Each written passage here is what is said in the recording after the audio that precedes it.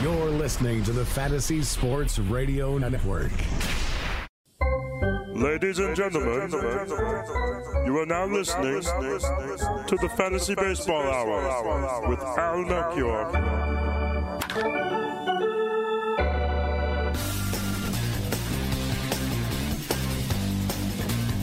Welcome, everybody. This is the Fantasy Baseball Hour. I'm your host, Al Melchior, and got a full load or almost a full load of opening day action to go over. We did have a couple of postponements.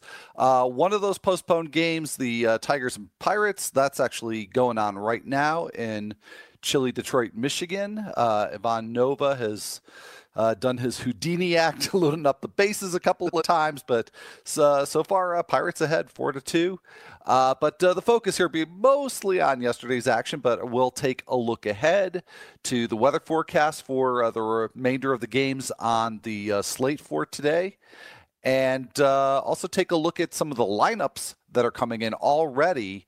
A few interesting changes in the lineups from game 1 to game 2. I will go over that, but big stuff on opening day. We had some closer drama.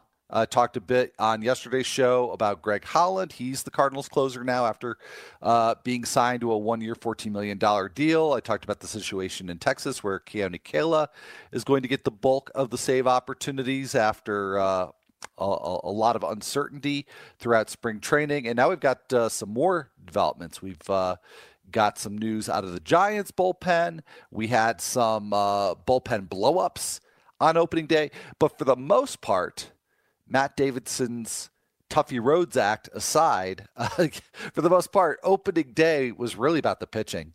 Of course, you got most teams' aces going. So pretty much all the aces performed as you would expect. Very dominant performances. And even a few pitchers that are maybe a little bit shy of what you might call ace quality, turning in some good starts, and a handful of clunkers, which I'll also talk about.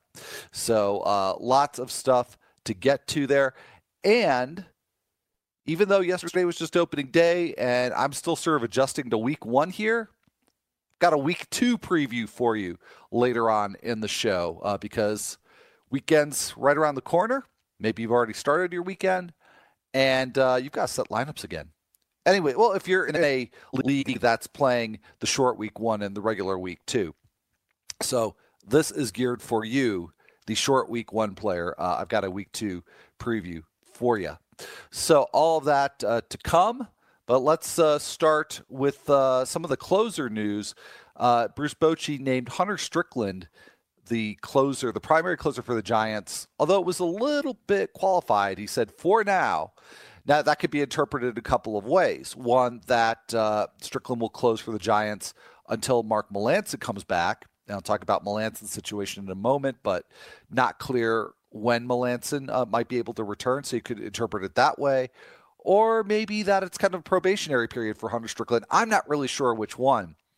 But there are certainly other options there. Tony Watson was mentioned as an option, and Sam Dyson. I actually figured Dyson would get the first crack at it, but Strickland apparently impressed Bochy enough with a really good spring that he is going to get the first crack at it, and in fact pitched for the Giants in yesterday's game against the Dodgers and sealed that one. So a good start to the year for Hunter Strickland. As for Mark Melancon, turns out that he was not really healthy all spring long, pitching in pain at the beginning of spring training and then just got worse. So according to a report from Alex Pavlovich from NBC Sports Bay Area, Melancon had an MRI done, and it showed inflammation in his flexor, and he's going to see a specialist in Los Angeles while the Giants are there for their series against the Dodgers. So no timetable for Melancon, but basically this is just the aftermath of the problems that he had last year. And it's just never really gotten better. In fact, now in recent weeks, it sounds like it's gotten much worse. So we certainly can't count on Mark Melancon to be back anytime soon. Doesn't really sound good.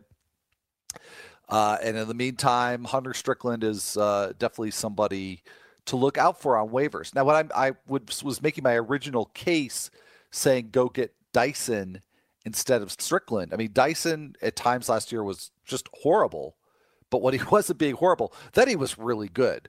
So he showed the ability to bounce back and be really as good as ever. But you certainly had to be worried about the inconsistency with Dyson. But Strickland just didn't have a great season last year. Didn't really do a great job of getting chases on bad pitches, and he wasn't the control artist last year that he had been in previous years. So Strickland's not a big-time strikeout pitcher, sort of an ordinary pitcher as far as closers go in that regard. But again, he had a very good spring, tossed 7+ scoreless innings, only gave up 1 hit and a couple of walks. So the control is key for Strickland. So I think he's worth a flyer. I'm not totally convinced that he's going to hold off Dyson until whenever Melancon comes back. But saves are saves, and so far so good for Hunter Strickland. So he is, somebody to pursue if you do need some saves. Like I said, there were some other goings on in terms of bullpens. Brad Brock blew a save. Corey Knebel blew a save. Fernando Rodney, you had the bad part of the Fernando Rodney experience on Thursday. Hector Neris blew up, took a loss for the Phillies.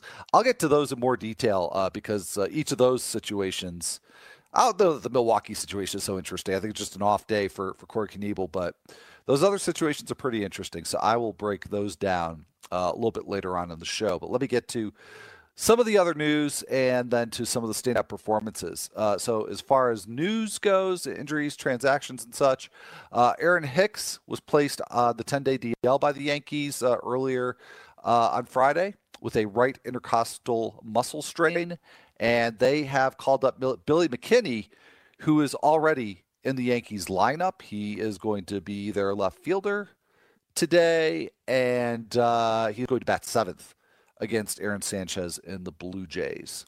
So Billy McKinney up, Aaron Hicks to the 10-day DL.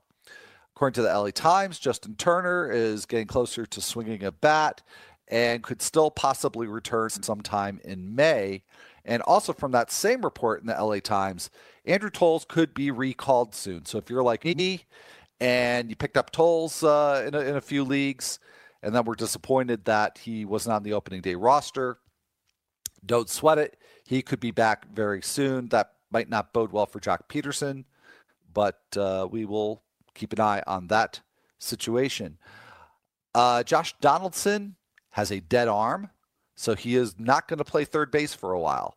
According to manager John Gibbons, he told Sportsnet that he doesn't think it's a big deal. But all that said, for the meantime, apparently he can't really play third base. He did go 0 for 3 with a walk in the opener against the Yankees. And in the lineup for the Blue Jays today against the Yankees, with Donaldson not being at third base, you've got Yangervis Solarte in the lineup batting 5th and taking over at the hot corner. Donaldson batting 2nd and, as I mentioned before, DHing.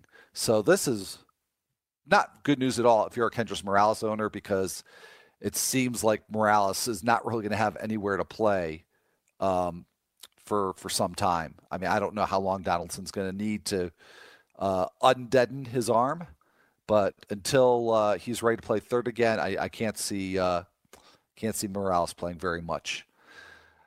So I've got all kinds of stand-up performances to get to. Matt Davidson with the big game. The White Sox, just in general. Tim Anderson leaving the yard a couple of times. Get to all that and much, much more. But first, just to remind you that Fantasy Factor is the perfect daily fantasy site for the casual recreational player. They've got flatter prize pools, smaller fields, and single-entry contests only. Fantasy Factor always has fun contests going on.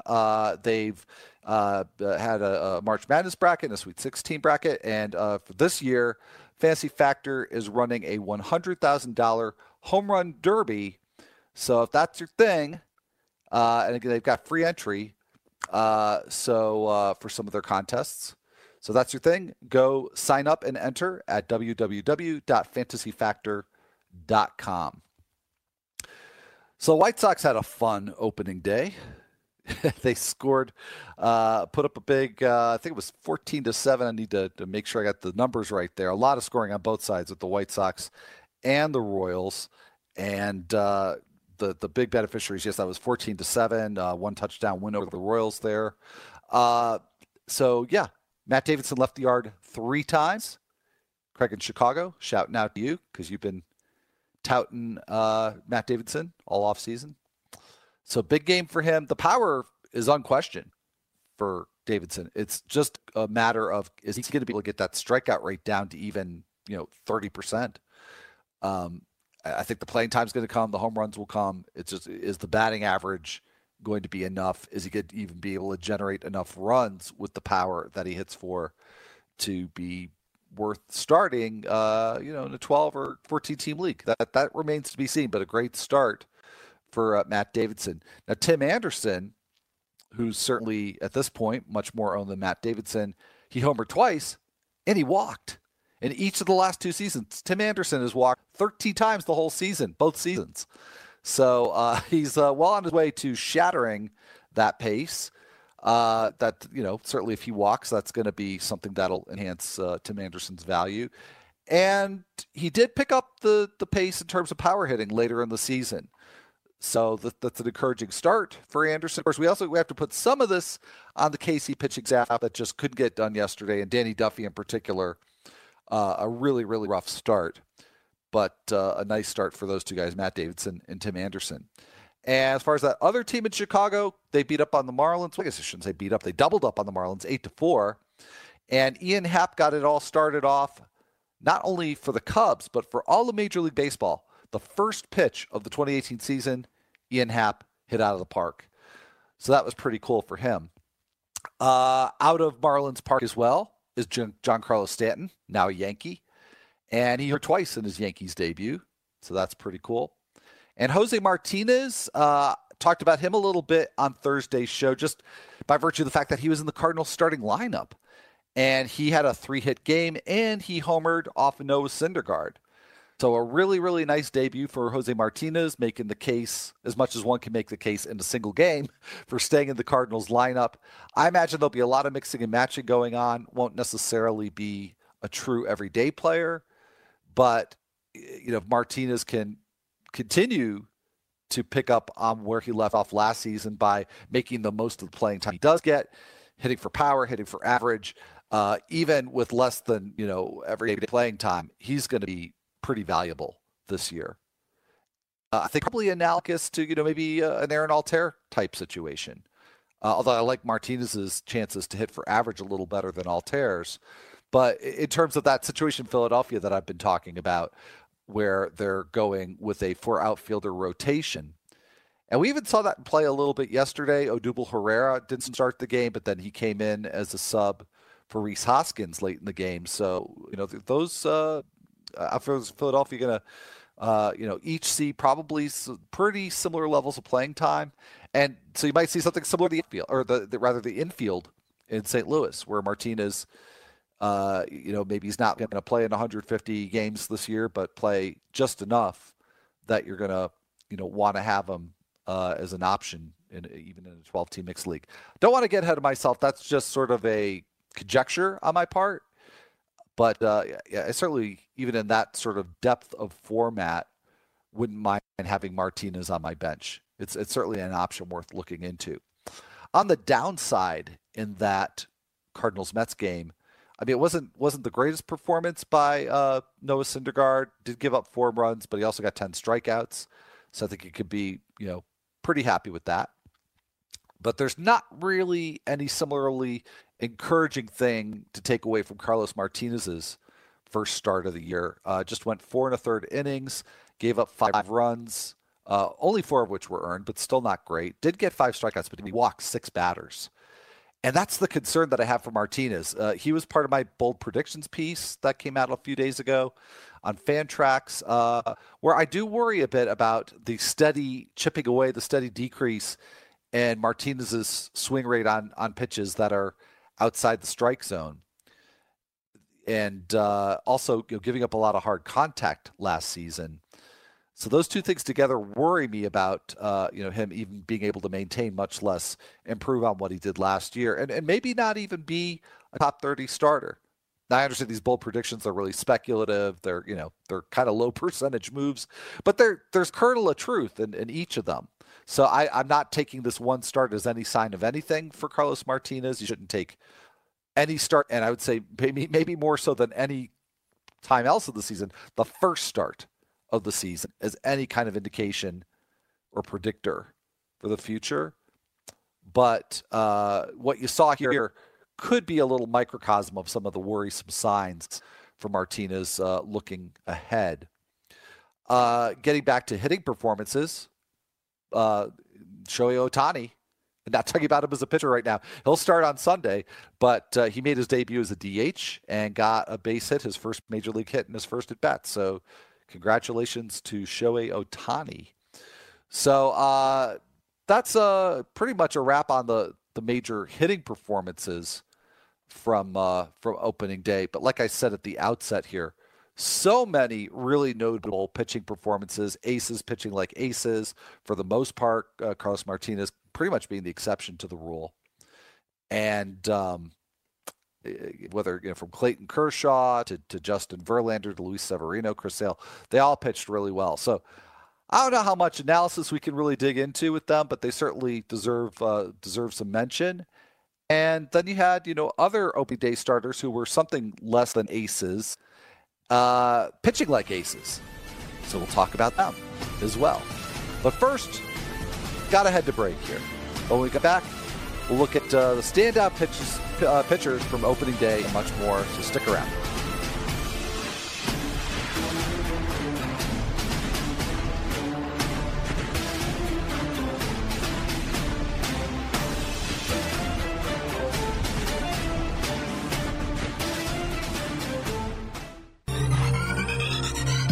Did you know that you can listen to this show live on the award-winning Fantasy Sports Radio Network?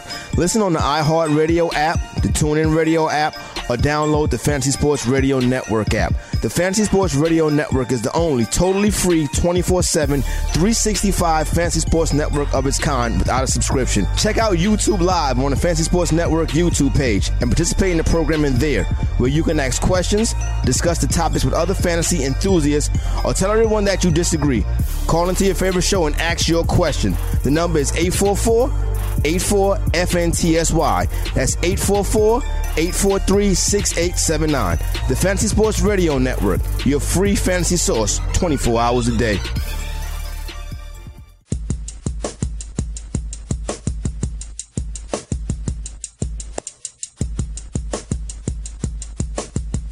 Welcome back, everybody. This is Fantasy Baseball Hour. I'm your host, Al Melchior. So thank you very much for joining me. And got to start this thing off with something I really should have mentioned on Thursday's show, but with opening day and also a shorter show, frankly, I goofed. But just to acknowledge the passing of Rusty Staub, who was one of the great and entertaining players from my youth, and just a terrific 23-year career, playing for several years with the Mets, with the Expos, starting out a little bit before my time with the Houston franchise, both as the Colt 45s and the Astros. So magnificent career 279 batting average for Staub. So he will certainly be missed. Also, to move on, before I get back to those pitching performances that I alluded to right before the break, I do want to get to some of the live switch now flowing in from Twitter and elsewhere, and also the weather forecast. And let's start with the weather, because there's not really too much to say there. Looks like there's very, very little chance of precipitation in any of the venues for the remainder of the slate. There's 10 games still to come, including the Nats and the Reds, which actually will start right after the end of this show at 4:10 Eastern. So, No weather-related situations that you need to monitor. Now, in terms of the lineups, man, people were freaking out. People were freaking out on social media because Trey Turner in that Nationals lineup, he's batting 6th behind Howie Kendrick. And I don't know. I do understand the dismay, the reaction to it, but I also saw a piece, and unfortunately, I don't remember exactly the source. I could probably track it down real quick, but basically, I saw a quote from Davey Martinez that's like, "Well, let's see how this goes." And he said something about liking the idea of having Trey Turner and Michael Taylor back to back in that part of the lineup, and liking that combination maybe to produce some runs. But it sounds more like an experiment than anything else. So way too early to panic as far as Trey Turner is concerned. Even though, yeah, I know if you took him, you were taking him in the first round. I get that, and I still think, all right, maybe batting 6th, maybe he's not going to run as much, but I don't know. I just can't get that upset about it just yet. Billy Hamilton is batting 9th for the Reds. I don't think you have to worry about him running less. He just might come to the plate a little bit less. And Jesse Winker is in that Reds lineup. Again, part of that Cincinnati outfield rotation. That's much like the one in Philadelphia I discussed earlier in the program. So you got Hamilton in center and Scott Schebler in right. So no Adam Duvall this afternoon for the Reds against the Nationals and Max Scherzer. And speaking of the Phillies, their lineup is now out. They're going to face Mike Foltynewicz and the Braves tonight in Atlanta. And so Odubel Herrera was the odd man out on opening day. Tonight, Friday night, it's going to be Nick Williams. No Nick Williams in the lineup, so Odubel Herrera's back in the starting lineup, playing center, batting 3rd. Hoskins batting 4th, playing left. Altair 5th. So you got Herrera, Hoskins, Altair. Boom, boom, boom. In the middle of the Phillies lineup, no Nick Williams. And also no Jorge Alfaro. Andrew Knapp catching Nick Pivetta against the Braves. Let's see. Jonathan V. Oh, I'm sorry. I'm looking at the... Actually, I think I'm looking at the wrong thing. But as long as I'm saying the name Jonathan VR, let's see. Brewers have a late game, so they're not in there. I'm not sure why. His name is written down in my notes here. I mentioned before, Billy McKinney in the Yankees lineup, replacing Aaron Hicks. Albert Almora, no surprise to see him atop the Cubs lineup. So I talked about Ian Happ, not only leading off for the Cubs, but hitting the first pitch of the season for a home run. But it's going to be Albert Almora against Caleb Smith, who's a lefty. So Almora, by the way, hits really, really well against lefties. So if you got a chance to play him in the lineup tonight, that's not a bad move. And finally, on the Marlins side of that, facing the righty Kyle Hendricks, Garrett Cooper's playing right field again. So we've got no Cameron Maybin in the lineup. We got Garrett Cooper batting 6th and playing right field. So back-to-back starts for Cooper. That's pretty interesting. Has a history of a pretty good contact rates, good strikeout rates. Had what appears to be a power breakout last year in AAA, but you do need to bear in mind that season was played at Colorado Springs.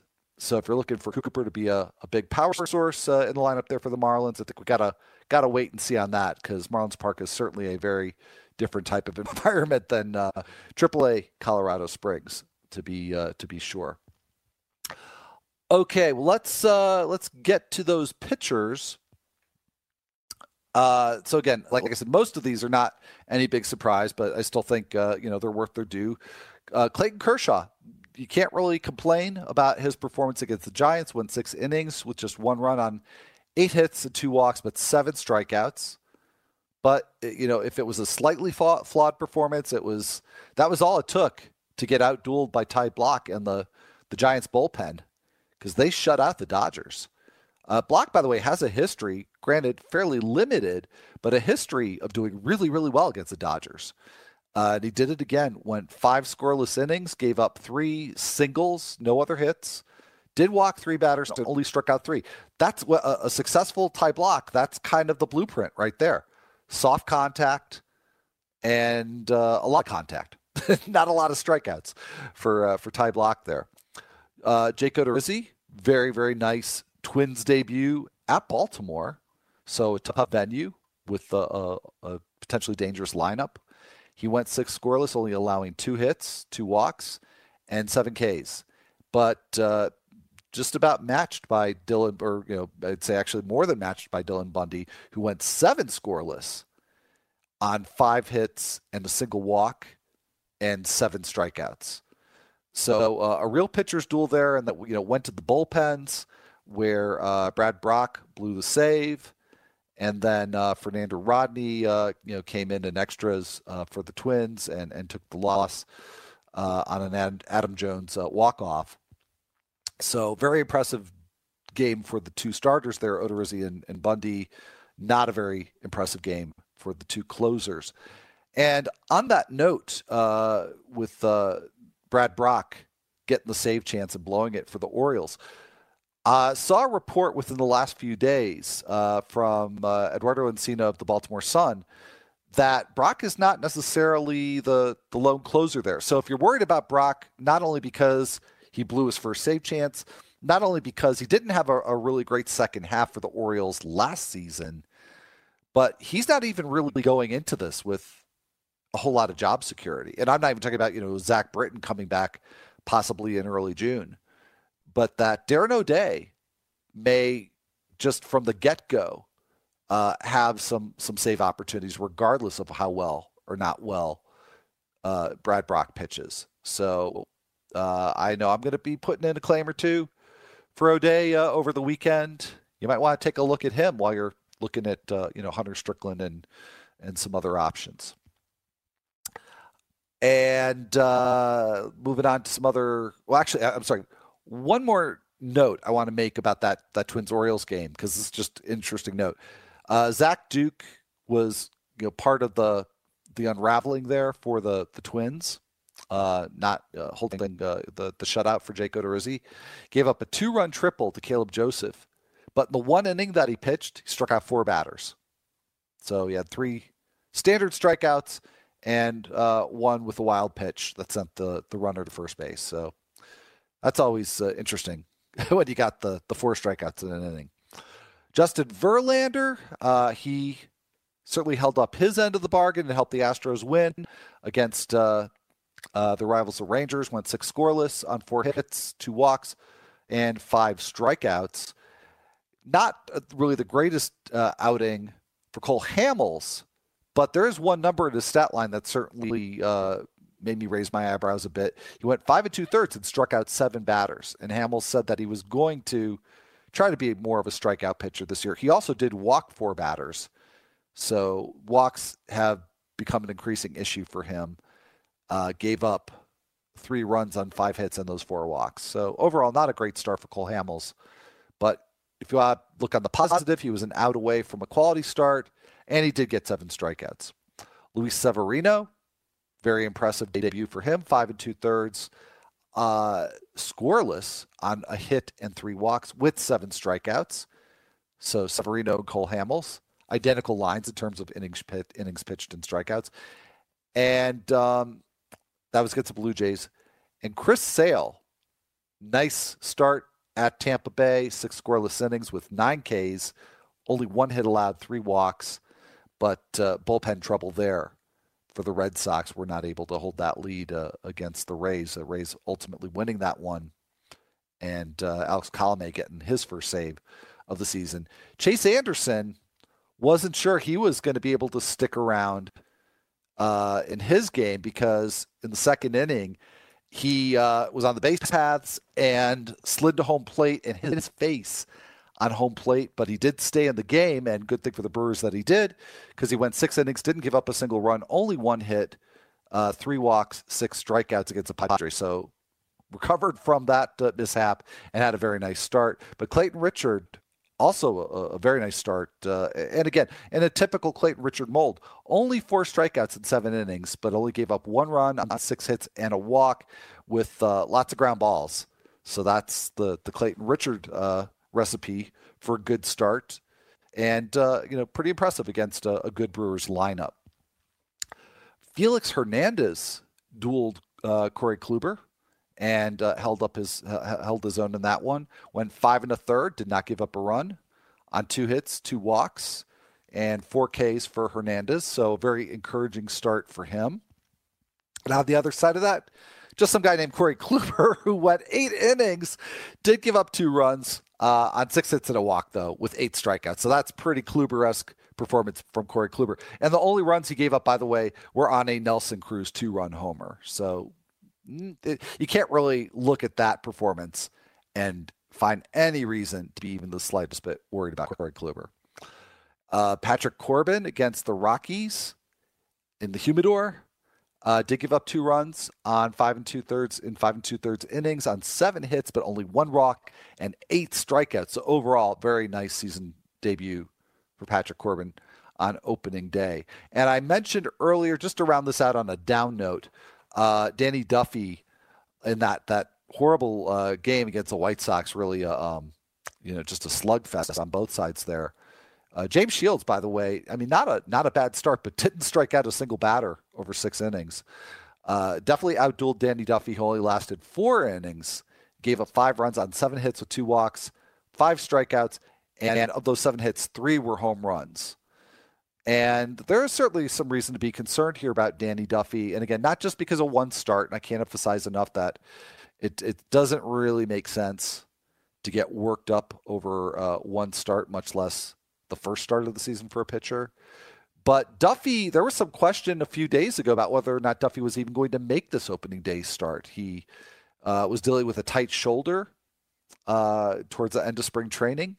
And in the start that Duffy made, he was averaging 92 miles an hour on his fastball, which is compared to his first start a year ago, was about 1.5 miles lower than the same time last year. And not just in that opening day start, but really throughout the month of April, Duffy was pretty consistently in that 93, 94 range, averaging 92 on opening day. So I'm definitely more than a bit concerned right now about Danny Duffy. When you look at the velocity, you look at the very recent health concern for him and the results. When you look at those things together, doesn't look so hot for him. Okay, well, let me just take a moment here and see if any other lineups have come in. It does not appear that they have. So I think we can just launch right into taking a look ahead to next week.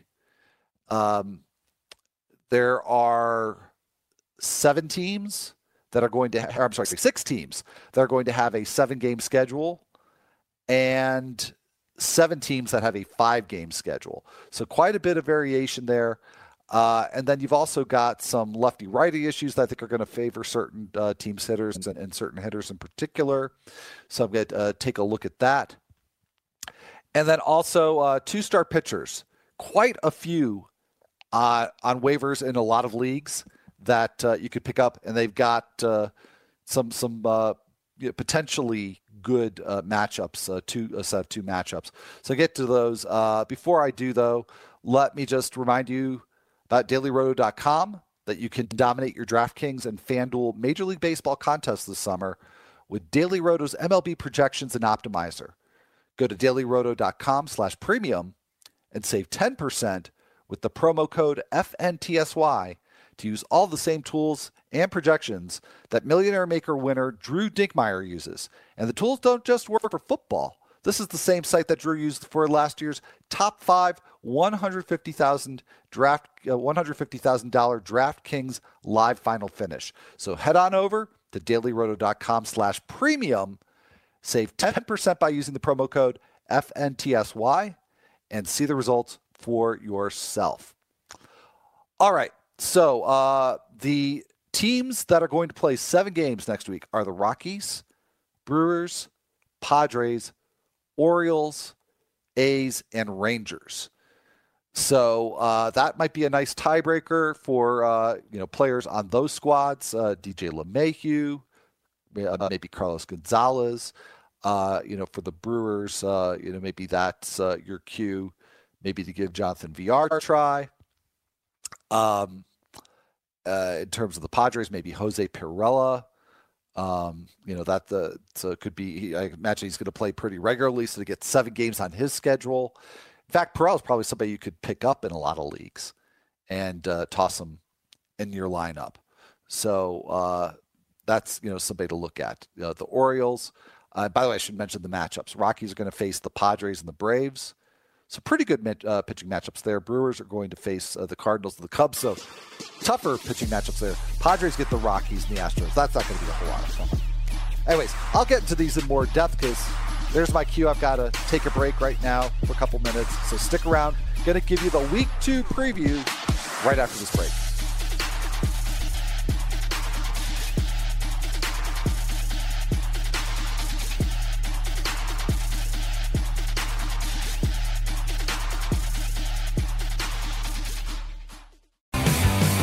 Have you ever wanted to have a fantasy expert in the palm of your hand? Or better yet, in the pocket of your khakis? Well, check it out. Now you can. It's the Fantasy Sports Radio Network app. Download it now to your phone, we promise. No weird viruses, no strange tracking things. Just 24 hours a day, 7 days a week of pure fantasy knowledge dropping all over your head. It's the Fantasy Sports Radio Network app. Stop being a weirdo and streaming it online. Get it on your phone. Take it with you everywhere you go.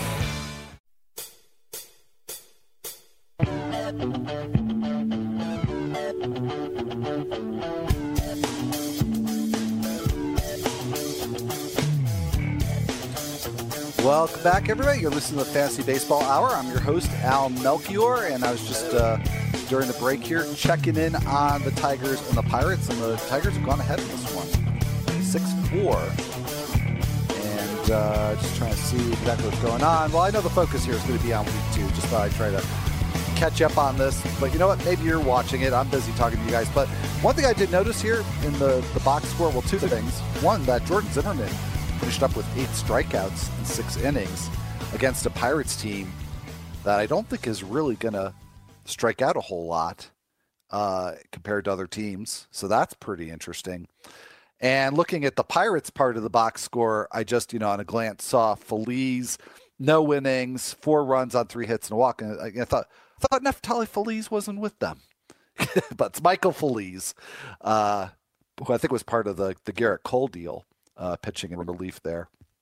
And unfortunately, losing the lead for Ivan Nova, who gave up 2 runs despite loading up the bases in 2 different innings.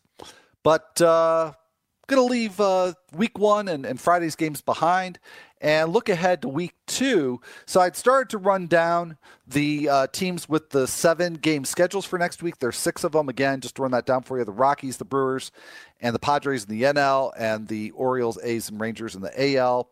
As far as I talked through the NL matchups.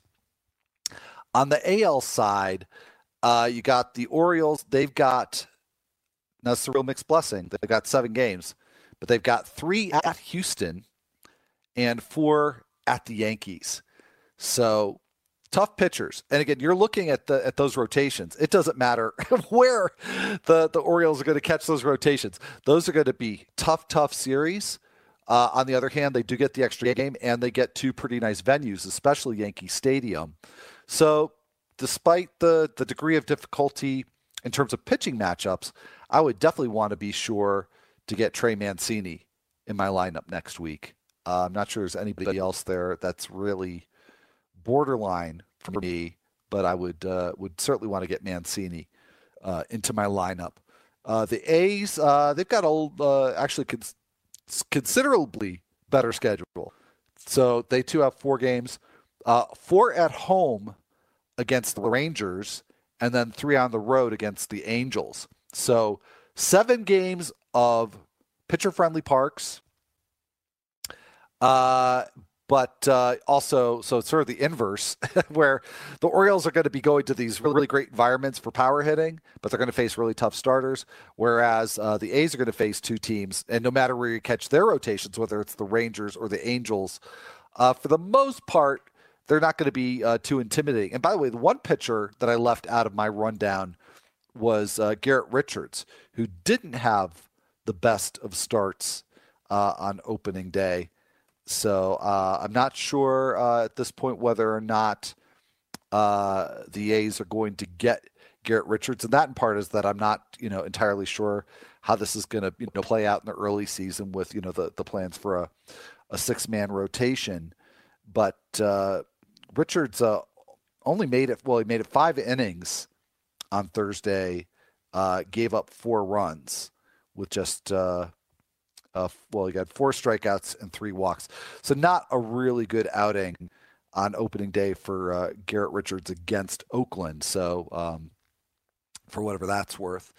So yeah, the A's, they get some pretty good pitching matchups, tough environments. But, for the most part last year, the A's hitters were not really fazed by hitting at home at Oakland Coliseum, even though it's a spacious venue. So given the matchups and given the 7-game schedule, I think Marcus Semien, if he is out there on waivers, he's somebody that, unless you've got a stud shortstop, you should really think about adding Marcus Semien. And in terms of other players that you might pick up, maybe Matt Joyce. But Semien for me would be the big target. Maybe Jed Lowry as well, although I wouldn't count on Lowry as much as Semien to provide home run power. But I think it should be a good week for Semien and for Lowry against the Rangers and the Angels. And then the Rangers themselves have a 7-game week, so they get the A's, and again, not the deepest or best of rotations, so that works in their favor. And then 3 games against the Blue Jays at home, so at Oakland for 4, and then back in Arlington for 3 against the Blue Jays. So that's a nice tiebreaker. Maybe Robinson Chirinos, a catcher. That's an option that you could take advantage of in a deeper league. Maybe you could give Ryan Rue a try, especially to see how he does over the weekend. So there's a couple of names to think about for the Texas Rangers. And then the Blue Jays, as just mentioned, they're going to face Texas for 3 games at the end of the week. Blue Jays are going to start with 3 games against the White Sox. So just a 6-game week for Toronto. But the reason why I'm mentioning them is because, first of all, you got, the White Sox rotation. And, granted, you might have some tough starts there. You got Giolito and Lopez. I think they're going to miss one of them. But you got the Blue Jays and the White Sox, and then you got the Rangers. And again, the Rangers just, maybe Mike Minor will be formidable. Maybe Hamels, again, a lot of strikeouts in his first start. Maybe he has something of a bounce back season. But generally, I would look forward to playing hitters against either of these rotations. So that's just for starters. And then the Rangers are going to throw out 3 lefties by the time they face the Blue Jays. There's going to be 3 lefties in the Blue Jays rotation at that point. So you're looking at Matt Moore, Mike Minor, and I think Cole Hamels. And I'm just going to double check this, but I think Hamels should line up for a 2-start week. Unless they give Bartolo Colon another start, which I don't think they would in this situation. So there's a very good chance that the Blue Jays are going to face Matt Moore, Mike Minor, and Cole Hamels at the end of the week. So 2 hitters that you need to really think about picking up are Kevin Pillar and Devin Travis, who hit lefties very well. Pillar had a really good season last year against lefties. Travis, over his career, has nice numbers against lefties. So Kevin Pillar, Devin Travis, a couple of hitters to think about there. All right, so in the National League, your teams that are going to only have 5 games are the Marlins, Dodgers, and Giants. Marlins have 2 at home against the Red Sox, 3 on the road in Philadelphia. Dodgers have 3 at Arizona, 3 at San Francisco. So assuming the Humidor is going to do what Humidors do, those are going to be 2 difficult environments for Dodger hitters.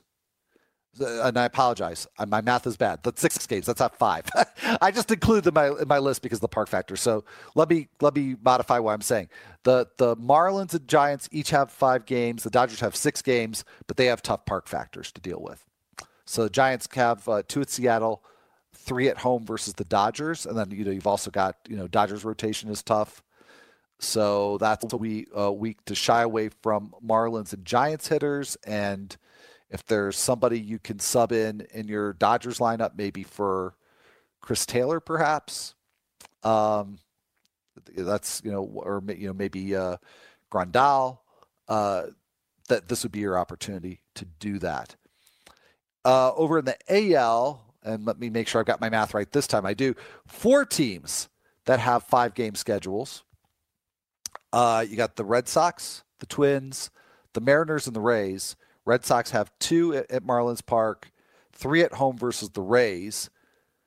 So, not a bad week, probably in terms of quality of a starting pitcher there.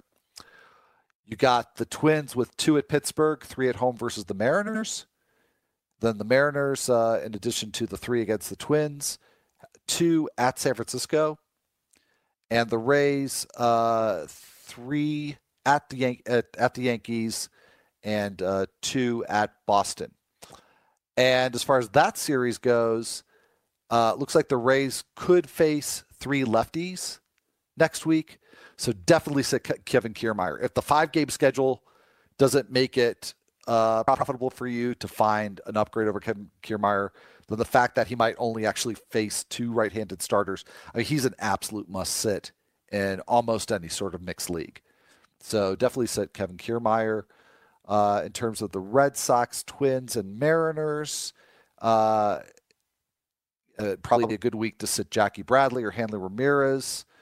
As far as the Twins go, I think Max Kepler, if you're in a depth of league where you're starting him, probably should look for another option there. Eduardo Escobar. I know I'm going a little bit deeper league here with those options. Joe Mauer, as long as I'm talking about deeper mixed leagues, might as well toss his name in that mix. Those are players you should consider sitting. Maybe in even a fairly shallower league, maybe see what your alternatives are for maybe sitting Eddie Rosario with that short schedule. And the Mariners, certainly Haniger, who had a 3-hit game in his debut. I think you could definitely find an upgrade for him with a 5-game schedule. So there you go. So those are the matchups, both in terms of number of games and lefty-righty considerations, park factor considerations, teams that you need to look at your borderline players and figure out whether to start or sit. Now, as far as the 2-start pitcher landscape goes, I think one of the more interesting choices or dilemmas that you have is Sean Newcomb, who really got a lot of buzz this spring. I think his stock has really gone up. But he's got the Nationals at home to start the week, and then he goes to Coors Field to finish it. Now, I'm more down on Newcomb than probably most people are. I really don't like the walk rates for him. I know the strikeouts are tempting, but even good strikeout pitchers have their limits in terms of how much they can help you if they're clogging up the bases. And those matchups really, really worry me for Sean Newcomb. So I frankly would shy away from him. And there are some good other alternatives here. Tyler Chatwood's got the Reds in Cincinnati, the Brewers in Milwaukee. Not the best venues, but again, Chatwood spent last year pitching in Coors Field and, escaped all right. So I would given the choice between Newcomb and Chatwood, I would definitely pick up Chatwood if both were available. Might also want to look at Hyun-Jin Ryu. He's certainly got the venues in his favor. He's got the Diamondbacks at Chase Field and the Giants at AT&T Park. So there's an option to look at. If you're wanting to live a little dangerously, Matt Harvey's got 2 starts. He's got the Phillies at home, and then he goes to see the Nationals. I am still in wait-and-see mode with Matt Harvey, so he would not be my first choice. But, as far as 2-start options go, at least that's one set that you can consider. I think I might actually go, though, with somebody that he could face in that series with the Phillies, and that's Ben Lively. Now, Lively doesn't have the sort of strikeout upside that Harvey has, but I think the matchups are pretty good. I mean, the Mets at New York, and I'm not saying the Mets are an easy matchup at all. I mean, I actually think that's a pretty solid lineup all the way through. But it's not one that terrifies me. And then when you follow that up with a start against the Marlins, who I think are a pretty good matchup, I think Ben Lively could have a pretty good 2-start week. He strikes me as a way, way safer option than Matt Harvey, or frankly, Sean Newcomb for that matter. I mean, and it's total opposites. Sean Newcomb's going to give you the strikeouts, but he's also got the control issues. Lively, pretty pristine control, but you're not going to count a lot of strikeouts. But Ben Lively is just the sort of pitcher that I do like to target in 2-start weeks, because between the 2 starts, he's not really going to hurt you in strikeouts. But you're going to get a lot of innings, perhaps, with pretty good results otherwise. Not a lot of walks, probably not a lot of runs. So I actually like that. Now, I'd rather have Chatwood or Ryu than Lively, but he is certainly somebody to consider. Jameson Taillon has a couple of starts next week. He's got the Twins and the Reds at home, so he's got PNC Park going for him. And a little bit risky. See how Taillon performs out of the gate this year, but he is definitely somebody I would consider. And the next one on my list is a Nando DeFino special. Matt Boyd, and I should just pin this on Nando. I kind of like Boyd too. And I kind of like these matchups. He's got the Royals at home. I really like that one a lot. And just sort of like with Ben Lively, where the 1 start against the Marlins, that just might make the week for him. I think that Matt Boyd at home against the Royals could just be a really nice start. And then the second start's against the White Sox. And again, both of these teams exploded for 21 runs combined on Thursday. But the White Sox lineup, I don't think it's bad, but it doesn't really scare me either. The thing I worry about with Boyd, he does have a history of some pretty strong fly ball tendencies, so I don't really like him at guaranteed rate field that much. But again, you look at a lineup that's not necessarily the most robust top to bottom, and then you start the week with the Royals. Matt Boyd's definitely in the running there for 2-star pitchers that I will look at to make a fab bid on or pick up off of waivers. Last one here, and this is put a little asterisk next to Jake Junis's name, because the Royals have not announced their rotation for the beginning of next week, but it seems extremely likely to me that on Monday's game against the Tigers in Detroit that they'd go with Junis, because it's either going to be him or Eric Skoglund. But I think, given that Skoglund is the replacement for Nathan Carnes, and I'm not even sure that that's definite yet, but assuming it's him, I would think he would go after Junis. And granted, the Royals do have Thursday off next week, but I think they're only going to have 1 2-start pitcher. So I'm guessing it's Junis. I would watch closely this week to see what the Royals announce in terms of their rotation plans. But I'd go out and get Junis if he's available, speculate on him. If it turns out that it's Skoglund starting on Monday, then you can decide what to do with Junis. But he's got the Tigers in Detroit, and certainly like the Tigers as a matchup, even though they were doing pretty well against the Pirates earlier today. Then he's got the Indians in Cleveland. That's pretty tough. But Junis is an interesting pitcher to me because he's a control pitcher extraordinaire. I just wonder if he's sort of the next coming of Jeff Samardzija, and if he's the sort of pitcher who's just going to catch too much of the play too often and maybe get hit hard. But he's certainly not going to give up very many walks. And, the fact that he's got a Tigers matchup, it looks like on Monday, he is definitely somebody to look at. So, just in time, I got through my list of 2-start recommendations. Time to head for the weekend, folks. So, enjoy the first weekend of baseball. Have a great, great day, and I will see you back here on Monday. Take care.